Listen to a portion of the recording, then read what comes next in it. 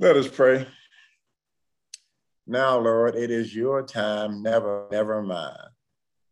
So we ask that you enlighten our minds, soften our hearts, unite us, so that after we hear your word, we will be diligent, ready to live out the word and make the world a better place. May the words that I speak bring you praise, oh God, and never shame. It is in your name we pray. Amen, amen, and amen. Muhammad Ali and Joe Frazier were two of the greatest boxers of their time. They had a love-hate relationship. Frazier always wanted Ali's respect, and Ali never seemed to want to give it. Ali spoke of himself as being a handsome, God-like man, and spoke of Frazier as looking more like an animal. And Frazier just hated the way Ali talked about him, but it was all, Ali was a showman. He probably didn't mean any of it, but it deeply hurt Frazier. When Ali was stripped of his title because of his stance on the Vietnam War and being a conscientious objector, it was Frazier who went to him and asked him, do you need any money? Do you need anything? And what he eventually needed from Frazier was for Frazier to give him a fight. And Frazier had nothing to gain and much to lose, but he gave him the fight anyway. They had 3 tremendous fights. Ali liked to say, I'm the greatest. I am the greatest. And Frazier said something, and nobody ever thought of him much as a religious man, but he said something, you're the greatest in your eyes, but what about in the eyes of God? And I think about that as the text, as I reflect on the text, and you heard Brother Miles do a wonderful job reading the Mark text. We're always concerned about being great, not spiritually great, but worldly great. Disciples are fighting. He's trying to prepare them for his death and his great ransom for the world. And they're fighting about who's on the left, who's on the right, who is going to be the greatest. And he's saying the servant, not the overlord, not the king, not the Pharaoh. It is the servant of God who can be great. The one who puts himself last in the kingdom will be first. But you have to acknowledge that. And the only way you do it is to have a God-like mind, not a worldly mind. A mind that focuses on the immediate, the necessary, the God-like things. And he brings up children, those who relate to children, those who reach out to the children. You know, universally, children don't get much attention. Yeah, we know we got to feed them, we got to clothe them. We hope to give them love and security, but have you ever known a politician talk to kids? They don't have anything to give them. They can't give them any money, can't give them a vote. Children around the world are forced to be child soldiers. They're forced into child labor. They're forced into sex trafficking all around the world. Children are constantly bombarded with the elder sins. We take advantage of our children. Child pornography is worth billions of dollars. Millions and millions, dozens and dozens of folk, even thousands of folk indulge themselves in child porn and doing these things to children. What God is saying is maybe if we focused on the ones who are vulnerable and can't do anything for you, that's where the servant starts. We don't start up at the top as a politician. We don't start at the top talking to the millionaires. We don't start talking to the powerful people. We start talking to the vulnerable, the innocents. Start talking to the children, and how we relate to children probably determines how we relate to God's world. If we want to be great, we have to first be a servant. And what he's saying is the servant is especially able to serve because he understands pain and suffering and sorrow. The servant is actually a wounded healer. Historically, all the people we know, the people that we love and care about, they have that sensitivity and that innate desire to help because they've been there. Life has never been easy. They have been there. They've been on a journey. They've seen poverty. They've seen heartbreak. They've seen so much. Instead of being bitter, it made them better. If you are going to be a servant, you got to recognize your own need for healing, your own wounds. And all of us, from the cradle to the grave, we carry childhood wounds. Something has happened to everybody born when they were a child. It has deep scar tissue. How we live our lives determines how we have dealt with that scar tissue. We have been wounded, sometimes by parents, sometimes by friends, sometimes by the world, but we have been wounded. But it's the God in us that enables us to move on and keep on moving. And he talks about children. Children are born without any preconceived notions, without any hate, without any malice. Children play together across racial lines. Children love and care about each other across racial lines, across socioeconomic lines. Children are there, innocent, waiting to be groomed. And sometimes we groom them in such an ugly manner. Instead of getting them equipped for the world, we get them equipped for hate. We get them equipped for turmoil. We get them equipped for violence. Instead of getting them equipped to be servants of God. Have you been wounded? And what do you do with that? Have you been in pain? What do you do with that? Life is never going to be easy. And the Bible never promised us a bed of roses. Life is never going to be easy. What God says, if you have the ability to recognize that I am your God, who feeds the sparrow, who makes the sun come up, I am God, your God who will be with you. I am your God who will not leave you nor forsake you. If you understand that early, then you're better able to appreciate the rainbow in the sky. You're better able to appreciate the first bloom of the summer. Spring, you're better able to even appreciate a deep snowfall that I've created. You're better able to live out your life expecting each day to be a better day because you exist and you have the power, you have the godlike power to make that day better. What you do with your day, what you do with your life matters. Wounded, servant, the wounded healer. Dr. King, the servant, the wounded healer. John Lewis, a servant, the wounded healer. Think about any civil rights icon. Think about anybody who's been in the battle. You think about anybody who's been fighting for justice. You think about the scar tissue, the pain. Think about John Lewis, who could have been mentally disabled. He got hit in the head. You think about Dr. King, who was stabbed by somebody who should have known better. If he had he sneezed, he would have bled to death inwardly. You think about what people have had to endure. You think about Medgar Evers and his family. You think about the pain and the constant turmoil, the constant threats. Think about it. If we are going to understand what being a wounded healer means, and we understand how tough life can get, and we understand that the only thing that keeps us above water, the only safety net we have is the love of God, and that love that is reflected through family, friends, and kin.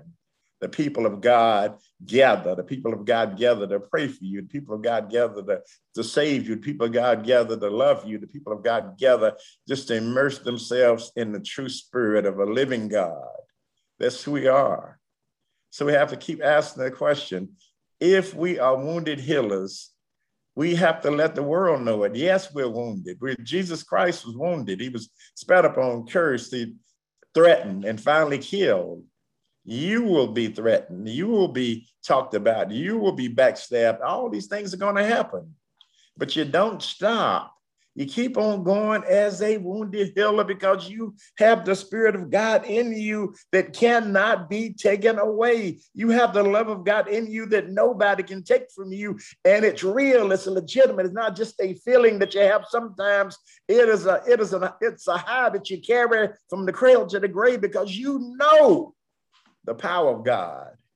You know the songs that you sing about are real.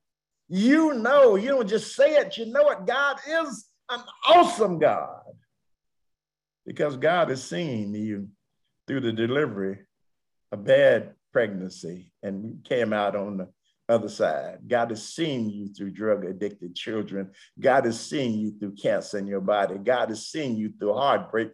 God is seeing you through loss of everything. God is seeing you lose your home in a tornado. God is seeing you nearly die in a car crash. God has seen you, and God has been there every step of the world through flame and flood and hell and fire and stone. God has been there. And God has said to you, the sun will eventually come up. Just hold on to my unchanging hand. Hold on, children, hold on. You can do it. But do you have the love as a wounded healer? Do you have the desire to serve a true and living God? And what you do with your life matters. We can sing about it, we can preach about it, we can pray about it. But this world demands action. It requires action in order to save our world. It requires us sometimes to take risks that we don't want to take. We'd rather be home in our comfortable beds, but they're marching for women's rights. We'd rather be home in our comfortable bed, but they're marching for voting rights. We'd rather be home in our comfortable bed, but they're voting for prison reform. Men, they're marching for prison reform. They're marching through neighborhoods to end the violence. We live our lives day by day asking God, how can I make the world a better place? And that requires giving all of me. It requires me lying prostrate on the altar. Lord, I come to the altar, I give me. People are asking for my money, they're asking for my time. I give all of me. I don't send somebody to my place, Lord. I send me. I'm here, Lord. I am here. I'm here. I'm here because I stand on the legacy of my mother, my grandmother, my great-grandmother. I'm generations and generations of people who had their trust in you, God. Even when it seemed like things were not going to turn out right, we're still here. Even when we were in that riot that killed thousands, we're still here. Our ancestors still spring forth. They could not destroy us in race riots, could not destroy us in all the evil that they wanted to do with the world. They could not destroy us. We're still here because God wanted us here. We're children of a living God. And the world can't destroy, your world did not create us, and the world surely can't destroy us. Praise be that wounded healers know and understand that they have to be servants. They're not sitting around whining about their wounds. They're sitting around binding somebody else's wounds. They're not sitting around with their hands out. They're walking around with their hands open, giving to those who have less than they do. It makes a difference. We talk about people and their resources, and it baffles us how people choose to use their resources. But when somebody like Warren Buffett and Bill Gates, Ted Turner say that I want to give all my money away before I die, billions and billions. These people are billionaires who understand that to whom much is given, much is required. They want to give it all away. And yet there are those who pile it up and pile it up and pile it up and pile it up and pile it up and pile it up and give away a little bit for recognition. But when you say, I'm going to give it all away, you're not giving for recognition, you're giving for a cause. That's who you be. In your soul, in your being. I was talking to my younger brother the other day who has plenty of toys. And what I said to him is, I said, you know what the true measure, I believe the true measure of a kingdom builder, of a true servant is? So let me ask you, Maurice, let me ask you, what's the most expensive toy you had owned? Is it your shotgun? Is it your 9mm? Is it your boat? Whatever, the biggest toy you got, let me ask you, have you ever given that amount of resources to feed the hungry, to clothe the naked. You have bought, ask another cousin, you got $1,000 purse, sweetie. And that's good, you're able to buy it. But have you ever given $1,000 to the Salvation Army? Ever given $1,000 to the soup kitchen? I am amazed at how we can yell and scream to the top of our lungs how much we love God and what we do with our resources. Sometimes it just don't jive. Sometimes it just don't make a lot of sense to know that I spent $2,000 on a suit and won't spend $100 to get a child an Easter outfit. Something wrong with that picture. But when I am a servant, I don't count the cost. When I'm a servant, I do what I'm called to do. I do what is necessary. And there are times when God will tell you to do stuff that God, I don't really, no, Lord. I don't like, I just had this theory, never pick up hitchhikers. And when I got into ministry, God would always have me picking somebody up. And I stayed at odds with God. Why you want me putting that person in my car? From Nashville, Tennessee, and I stopped to give a guy some money on the side. I thought I was just gonna give him some money. He's on the side of the road, and he grabbed his duffel bag and jumped in my truck. I thought, what the heck? I could have pushed him out, but so maybe I'll get down to the next truck stop and I can put him out. But he engaged me in conversation. And the conversation in my life was so rich and deep from somebody who'd been on the road for years and years in his life that I ended up taking him as far as I was going to Jackson, Tennessee. Then the Lord said, well, he's got to get all the way to Dallas, take him to the bus station. I said, Lord, I've done enough. I got to speak in an hour. I can't take him to the bus station. And you know how much it costs to get him to Dallas from Jackson with a bus ticket? And the Lord said, what did I tell you to do? And as I listen to God, you know, when you listen, it gets better and better in your soul because he unravels why you need to do it. And the joy in this man's life, just getting back home to Dallas, and the expressions of the people around me when I bought his ticket, I was not ready for that. Because there was a time in the bus station where everybody was paying attention. And they saw what God does and what we do as a servant of God. I'd been there. I'd been needing a ride. I knew in my soul what it meant to not have a ride. And God said, do A, do B, do C. And when we listen to God, we are the ones who benefit. I gained a whole lot more from that hitchhiker than he would ever gain from me a ride and a ticket to Dallas. When we respond to God as wounded healers and understand what that means, and God is satisfied with what we've done. But it says, don't stop now. You don't pat yourself on the back because you've done a good thing. Keep on passing it on. Keep on passing it on. And it says, do stuff for people who can't do anything for you. And a childlike spirit, you can't gain anything from this hitchhiker except the knowledge that you serve me. And when we do that, and when God is pleased, every day gets better and better and better, and our lives get richer and richer and richer.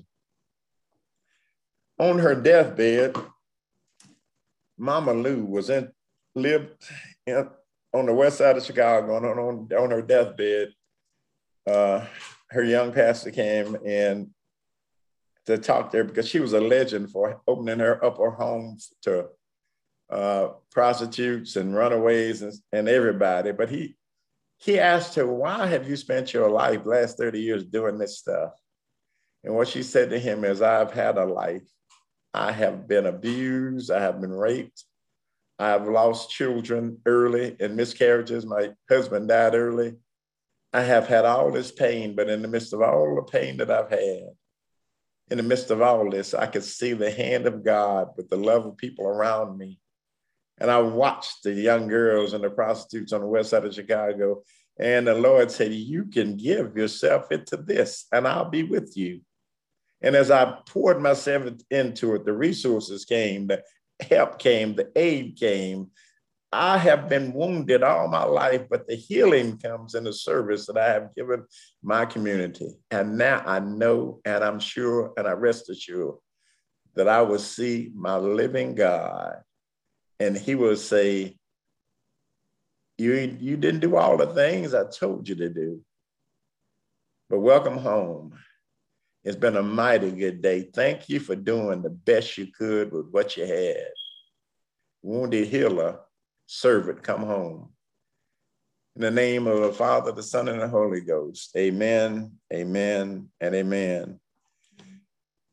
Let us pray. Lord, we're all wounded in one way or another. Help us, Lord, to listen to you and to pay attention, to give ourselves away, to do the best we can. If there are people who are listening out there who need you, Lord, who need to be a servant, who need to join the list of wounded healers, help us, oh God, help them as they say, I repent of my sins. I'm sorry, Lord. Please accept me into thy fold. Our church can help you, or any church open in the name of God can guide you and direct you.